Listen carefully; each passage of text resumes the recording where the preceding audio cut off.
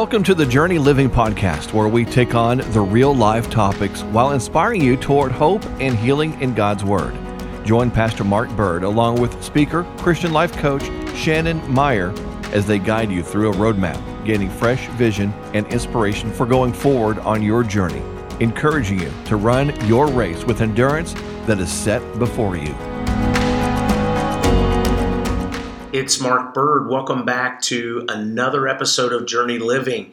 We're so excited about this day because this is a fun episode that we're getting ready to unpack. Today, as you're tuning in, we appreciate your heart and your willingness and openness to receive from the Lord. That's our prayer, Shannon, to have people tune in with an open and a willing heart to listen what God would say to them. And what do we got for today, Shannon? Well, today is an exciting episode, and one that sometimes that we get so spiritual, we wouldn't even say this out loud. So, Mark, you and I are going to say it out loud, okay? I got to, yeah. Where is God? Wow. I know sometimes we get super spiritual, and we're like, we want to ask the question, but how dare we? Because then that would make us look like less than a Christian.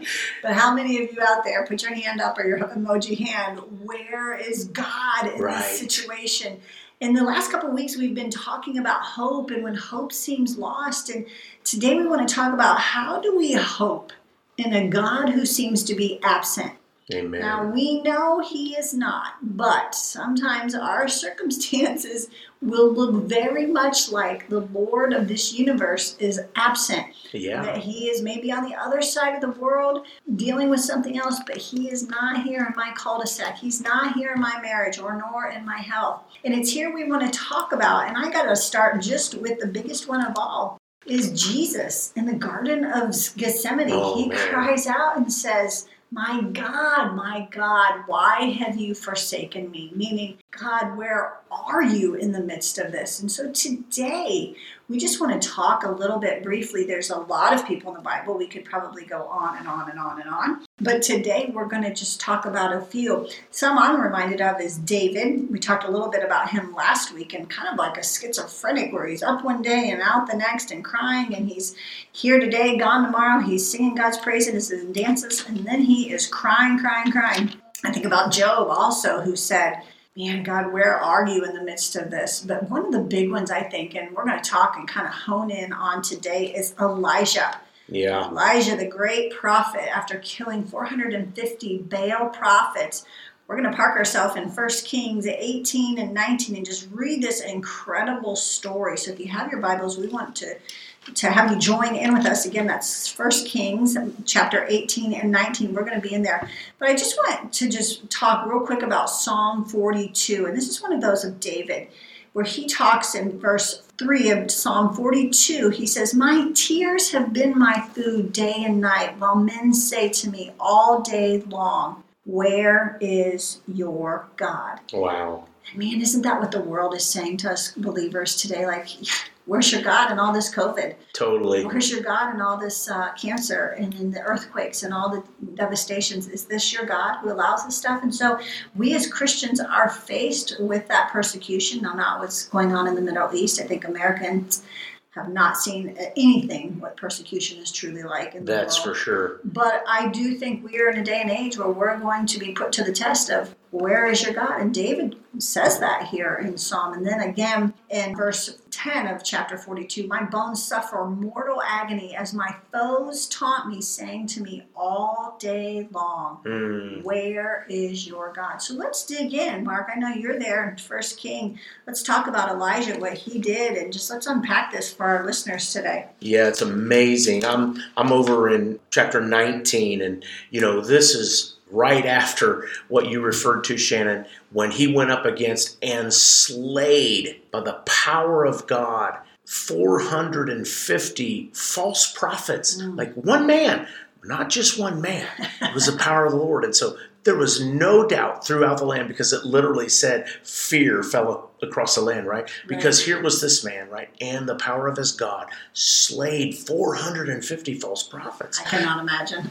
So there was no doubt this was a mighty man of God, right? Yes. But then, man, we flip over one chapter into chapter 19, and here's what happens, right? He flees from Jezebel. Right, starting in verse 1, I'm not gonna unpack all of that for time's sake, but here's the mighty man of God who takes off running, literally running into the wilderness because a woman came against him and said, I'm going to kill you for killing all these prophets. But we pick it up in verse 11. Here's what I want to say. Because as we're asking this question today, where is God in the midst of it? Like, Shannon, for us Christians, like, we know where God is, but do we have the moments where we say, where is God in our moment? Because that's what happens. Literally, like, I'm going through a crisis. Does God not know this? Like you said, is he in China dealing with something, or in Russia or somewhere across the world? Where is he? Doesn't he know I'm going through this? Yes. But here's where we're going to pick it up in verse 11 of 1 Kings 19. Then he said, go out. This is God saying to Elijah, go out and stand on the mountain before the Lord. And behold, the Lord passed by, and a great and strong wind tore into the mountains and broke the rocks in pieces before the Lord. So you and I, Shannon, we would say, oh, there you are, Lord. Yeah. I mean, we would. Oh, okay. There you are. You're mighty in power. But the scripture says, and behold, the Lord passed by, but the Lord was not in the wind. But the Lord was not in the wind, and after the wind came an earthquake. And after the wind, an earthquake. But the Lord said, I'm not in the earthquake. Again, we heard an earthquake. We're in the midst of this problem. Lord, there you are. Yes. You just shook the earth. Oh, you must be in the earthquake. No, Scripture says he was not in the earthquake. Picking up verse 12. And after the earthquake, a fire. But the Lord was not in the fire. Because again, we know the Lord, right, through the story of Moses, spoke to him in a burning bush. So, wow, that must have been the Lord. There's a fire. Thank you, Lord. But the Lord was not in the fire. And after the fire, this is what we want to get to, Shannon, because we know this is how God is. Sometimes, after the fire, a still small voice. Mm-hmm. That was the Lord. So it was when Elijah heard it that he wrapped his face in his mantle and went out and stood at the entrance of the cave. And suddenly a voice came to him and said, what are you doing here, Elijah? In that still small voice. So when we're in these circumstances, Shannon, and we're asking ourselves, like, we're not necessarily proclaiming this off the mountaintops, right? But we're thinking, Lord, where are you in the midst of this problem? And it's in his still small voice that he answered Elijah. And Elijah heard him answer. And the Lord was saying, Elijah, where are you? Yeah, I love that. And that is such a great picture analogy, because I think we can't, and you've said it, like, you don't question when the big booms happen, when the big life, nobody can discount. This was God. But it's here in our weakness and in our struggle that we are like, God, if you are this awesome God that I worship every day of the week, and especially on Sundays, and I sang your praises 3 days ago, and I woke up this morning in your scripture, and I'm doing everything, but it seems like heaven is silent. Right. And it's like, Lord, where are you in the midst of this? I love what God says to Elijah, where it says, then a voice said to him, what are you doing here, Elijah?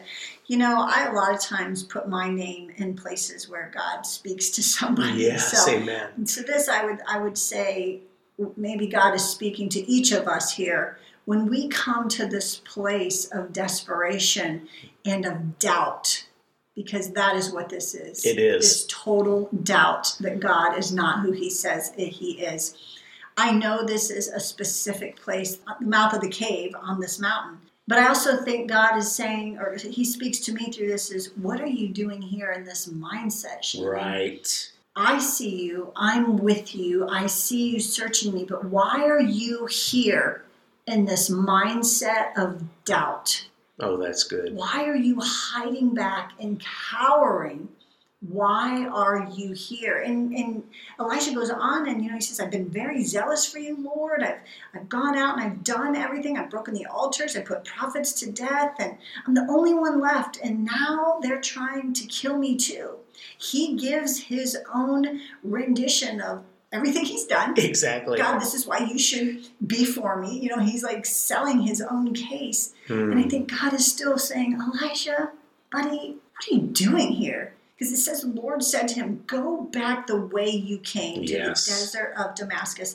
Sometimes, and I don't know, maybe this is just for me, but sometimes we have to go back through the muck and mire we just came through to go and find God in a different direction. We will allow ourselves to walk along the edge of a very slippery slope or the pit of despair. And the only way up is up and out of a pit. That's so good. And when you slide down and you're in that pit of despair, you're going to have to go up the same way you came down. That's right. And so however you can get yourself up and out of there, and I believe God is saying, Elijah, what are you doing here in this mindset of doubt? I want you to go back the way you came and let's do almost a rewind. Let's replay this. Amen. Yes, I gave you the power to kill these prophets. Yes, Jezebel is after you. You're going to still have to face her. But listen, buddy, you're going back the same way you came.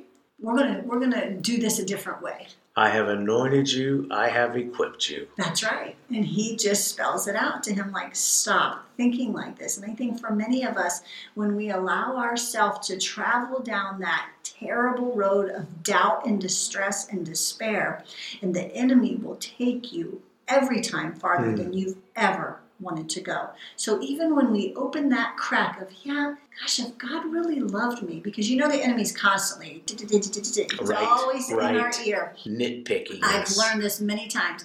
God speaks usually just once, maybe twice. But if something is on repeat, that is the devil. That's it. God does not repeat himself over and over. And it talks here, he is that still small voice, but it's booming because it's so profound. Exactly. When God speaks, everyone will listen. Even the rocks will cry out to him. I think one of the amazing things that I've learned, Shannon, is that when God chastens you, when he corrects you, and I don't know how he does this, because the devil, all he does is condemns and puts shame on you, right? And fear and doubt and worry and all those things. But somehow, when God comes along, as he did here with Elijah, and he chastens him, he corrects him, but somehow you come out of that chastening session encouraged.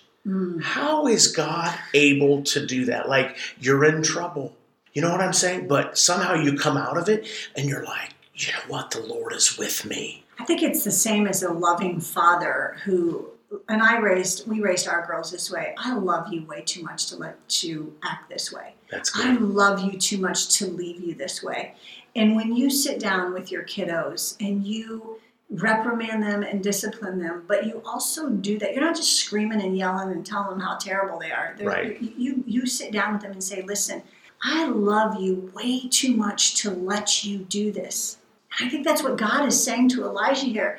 Man of God, you are my son. That's right. I've empowered you to defeat these false prophets and Jezebel herself. Yes. But listen, I can't let you hide here in this cave and just lay down and die because I love you too much to leave you this way. I've created you for so much more. And that is where our encouragement comes from, that the Lord will come alongside you, love you like a good daddy. The good daddies of this world, the good papas. Yeah, that's right. And even could sometimes spank you. Oh, yeah. But then give you a kiss on the head, hug you, and say, don't do this ever again. It's like what he says, go and sin no more. Right. And if you do, we're going to come visit this. But you then you respect your father because he loves you so much. He wasn't a tyrant where he's just screaming, yelling, and beating you. Right. He did it in love and affection. And that's what a lot of us don't understand is the earthly father sometimes is what we manifest our heavenly father. Right. And so if you've had that in your life, it's hard to think that God is not mad at you. But he is not. He is a loving, good Father that loves us too much to leave us the way we are.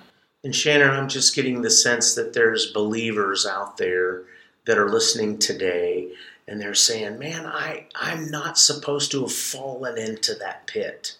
You know what? Because that's the thing. Psalm 40, the psalmist writes, I was in the pit. He pulled me out of the muck and the mire, and he put me on a rock. Right? And it's like sometimes Christians are afraid to speak out and say, when I'm in a pit and I know I'm not supposed to be here, so I can't really admit that. But here, I want you to listen to Psalm 22. This is a psalm of King David. And you mentioned this earlier when Jesus was in the garden, right? And on the cross, he said, my God, why have you forsaken me?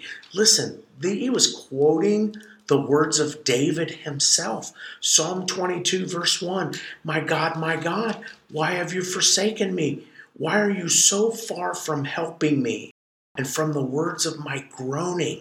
Oh my God, I cry in the daytime, but you do not hear, and in the night season, and am not silent. So here's so good. King David. Like, you want to talk about mighty man of God also. As mighty, if not mightier, than Elijah. However, here he was. And the Lord Jesus went to quote him in this. Amen. In his moment of turmoil and trouble himself, he quotes King David. So here's mighty King David crying out, and he must have been saying, God, where are you? Absolutely. I have written in my Bible, this was written 1,000 years before the birth of Christ. And whatever happened on December 7th, 2014, I wrote, help me, Jesus. My girls will often go through my Bible and say, Mom, what were you going through on that day? And I wish I knew sometimes, but I can look back as I date these times, and I can't tell you today what I was going through, Mark, on that day. But I must have been in that where are you, God moment. And I've had many of those in my life. But at the end of the day, I have a choice. Right. I have a choice to believe in a Father who loves me, the God who saw me in my mother's womb, that wove me together and has a plan for my life. Amen. Or I can believe the lies of the enemy. And it's just that simple. Those of you who are listening, I was counseling a woman yesterday really struggling with believing in the Bible. And I said, listen, at the end of the day, you either believe what the Word of God says and or you don't. And you choose. In Deuteronomy, it says, I place before you this day life or death. Choose life. And I think what we think is put up on a platter for us every single day. Even in our darkest moments when we feel like God is not there, we have to choose the decision, He is for me. That we just can believe in that promise that He will never leave us. Oh, that's it. Nor forsake us. And yes, sometimes He does feel like He's far, far away on the other side of the world. But I believe that He uses those times for many reasons. One is to test our faith. He's going to raise us up. If it's just like that little kiddo, if we give them everything they want at the moment's time, they stomp their feet and smack their hands, then we've just created a spoiled brat.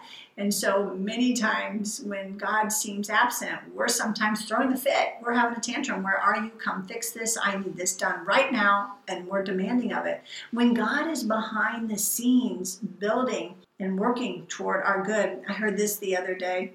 And I don't even know, Mark, maybe it was you who told me, was it about the ram was coming up on the other side of the mountain? Right. And when Isaac and Abraham were walking up one side, the ram was walking up on the other side. And Amen. as Abraham was, I'm sure, saying, God, where are you? You right. do not expect me to lay my son down on this altar. That ram was coming up the other side. And so just because we can't see what God is doing on one side does not mean that He is not orchestrating and He is not creating something for a way out, for something to better your life. And That's right. I said it last week, a suddenly. Expect a suddenly. Yeah. Because our God is oftentimes in that moment. Yes. We can see Him, and we can see it through prophecy as things are progressing toward the end times. But think all throughout the Bible, God showed up. He spoke. Something happened. Like in an instant. In an instant. Things would happen in a suddenly. So in your time of distress, where you're thinking, God, where are you? Amen. I want to just encourage that He is there on the other side of the mountain. He is that ram being provided. It may be after the wind. It may be after the earthquake. It may be after the fire, right? But the still small voice is coming, right? I'm taking Shannon to Isaiah 49. And it's starting in verse 14. And it said, but Zion said. Now Zion is the holy city of God. Like Zion is the place where God prepared for His people to dwell. But Zion said, the Lord has forsaken me, and my Lord has forgotten me. So even Zion has said that, right? They've come together and they've said, we don't know where the Lord is either. But I want to pop down to verse 22 where the Lord responds. Because, Shannon, even in our desperation, we've been talking for 2 weeks now about desperation. And, sometimes it's God waiting on us to get there. Yes. He always responds when we get to the desperate spot. But he responds here as the righteous have cried out. Thus says the Lord God, behold, I will lift my hand in an oath to the nations and set up my standard for the peoples. And they shall bring your sons in their arms, and your daughters shall be carried on their shoulders. Kings shall be your foster fathers. And their queens your nursing mother, and they shall bow down to you with their faces to the earth, and lick up the dust of your feet. Then you will know that I'm the Lord, for they shall not be ashamed who wait for me. So as we're waiting, Shannon, that's what this is speaking out to me today. Because just like you just said, Shannon, Abraham didn't know that the ram was coming just over the crest of that hill. But the answer was coming because God said it would. Amen. That is so good. Isaiah 49, where you were at in 23, my version says, those who hope in me will not be disappointed. That's so good. I love that we're coming to the close of this podcast, but listen, those of you who will put your hope in the Lord, he promises right here in Isaiah 49, the second half of verse 23. And if you read that, your kings will be your foster fathers. He talks about they will lick up the dust at your feet, and then you will know that I am the Lord. And in that is that operative word is know. Do you know that God is your Father? Do you know that all hope is in Him? And that if you put your hope in Him, you will not be disappointed. Yeah, and I hope you're encouraged today to know this, that first of all, I think the thing that we desire for the listeners to hear today, Shannon, is first of all, you're not alone. When David cried out, my God, why have you forsaken me? He felt alone. We know that Elijah in 1 Kings 19, he felt alone, Shannon. We know that when Jesus was on the cross and he cried this out, he had to have felt alone. So how do we think, Mark, if the Lord Jesus felt this way, why would we never? Exactly. I think many times we get so righteous, and I'll again speak for myself. Oh boy. Our super spiritualness.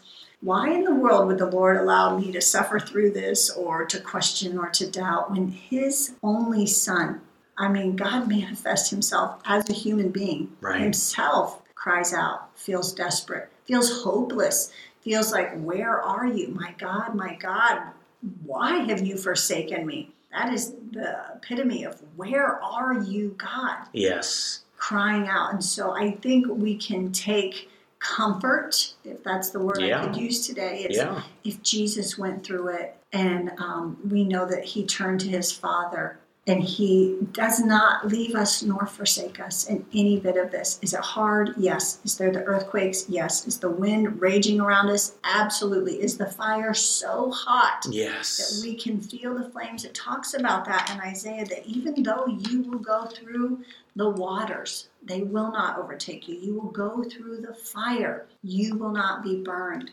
I was coming home years ago from a speaker that just really spoke into my life. And I remember the Lord speaking to me. It was a hard time in my life. And He said, Shannon, I want you to lean into the pain. And He gave me the most beautiful picture, and it still resonates with me today, is leaning into the pain. It was Jesus and I on the back of a horse, and we are running in a dead run, not a gallop, not a trot. We were just all-out run, and my head is buried into the back of Jesus. But I can remember feeling the flames in that field, like the flames were on fire. The field was on fire, and I can remember feeling the heat of the flames, and I'm riding, and He just says to me, lean into the pain. Wow. And He was saying to me, lean into me, Shannon. Like, I buried my head in His back, and it didn't say, you're not going to feel that flame. Right. You are going to feel the heat at your feet, maybe even rising up your calf, maybe your thigh. Shannon, if you'll just lean into me, I'm going to take you up and out of here. I don't think our senses are not excused by what we feel. I know when we went to Africa, one of the best advice I got to someone is they said, all of your senses will be assaulted. And they all were. All of our human senses were assaulted.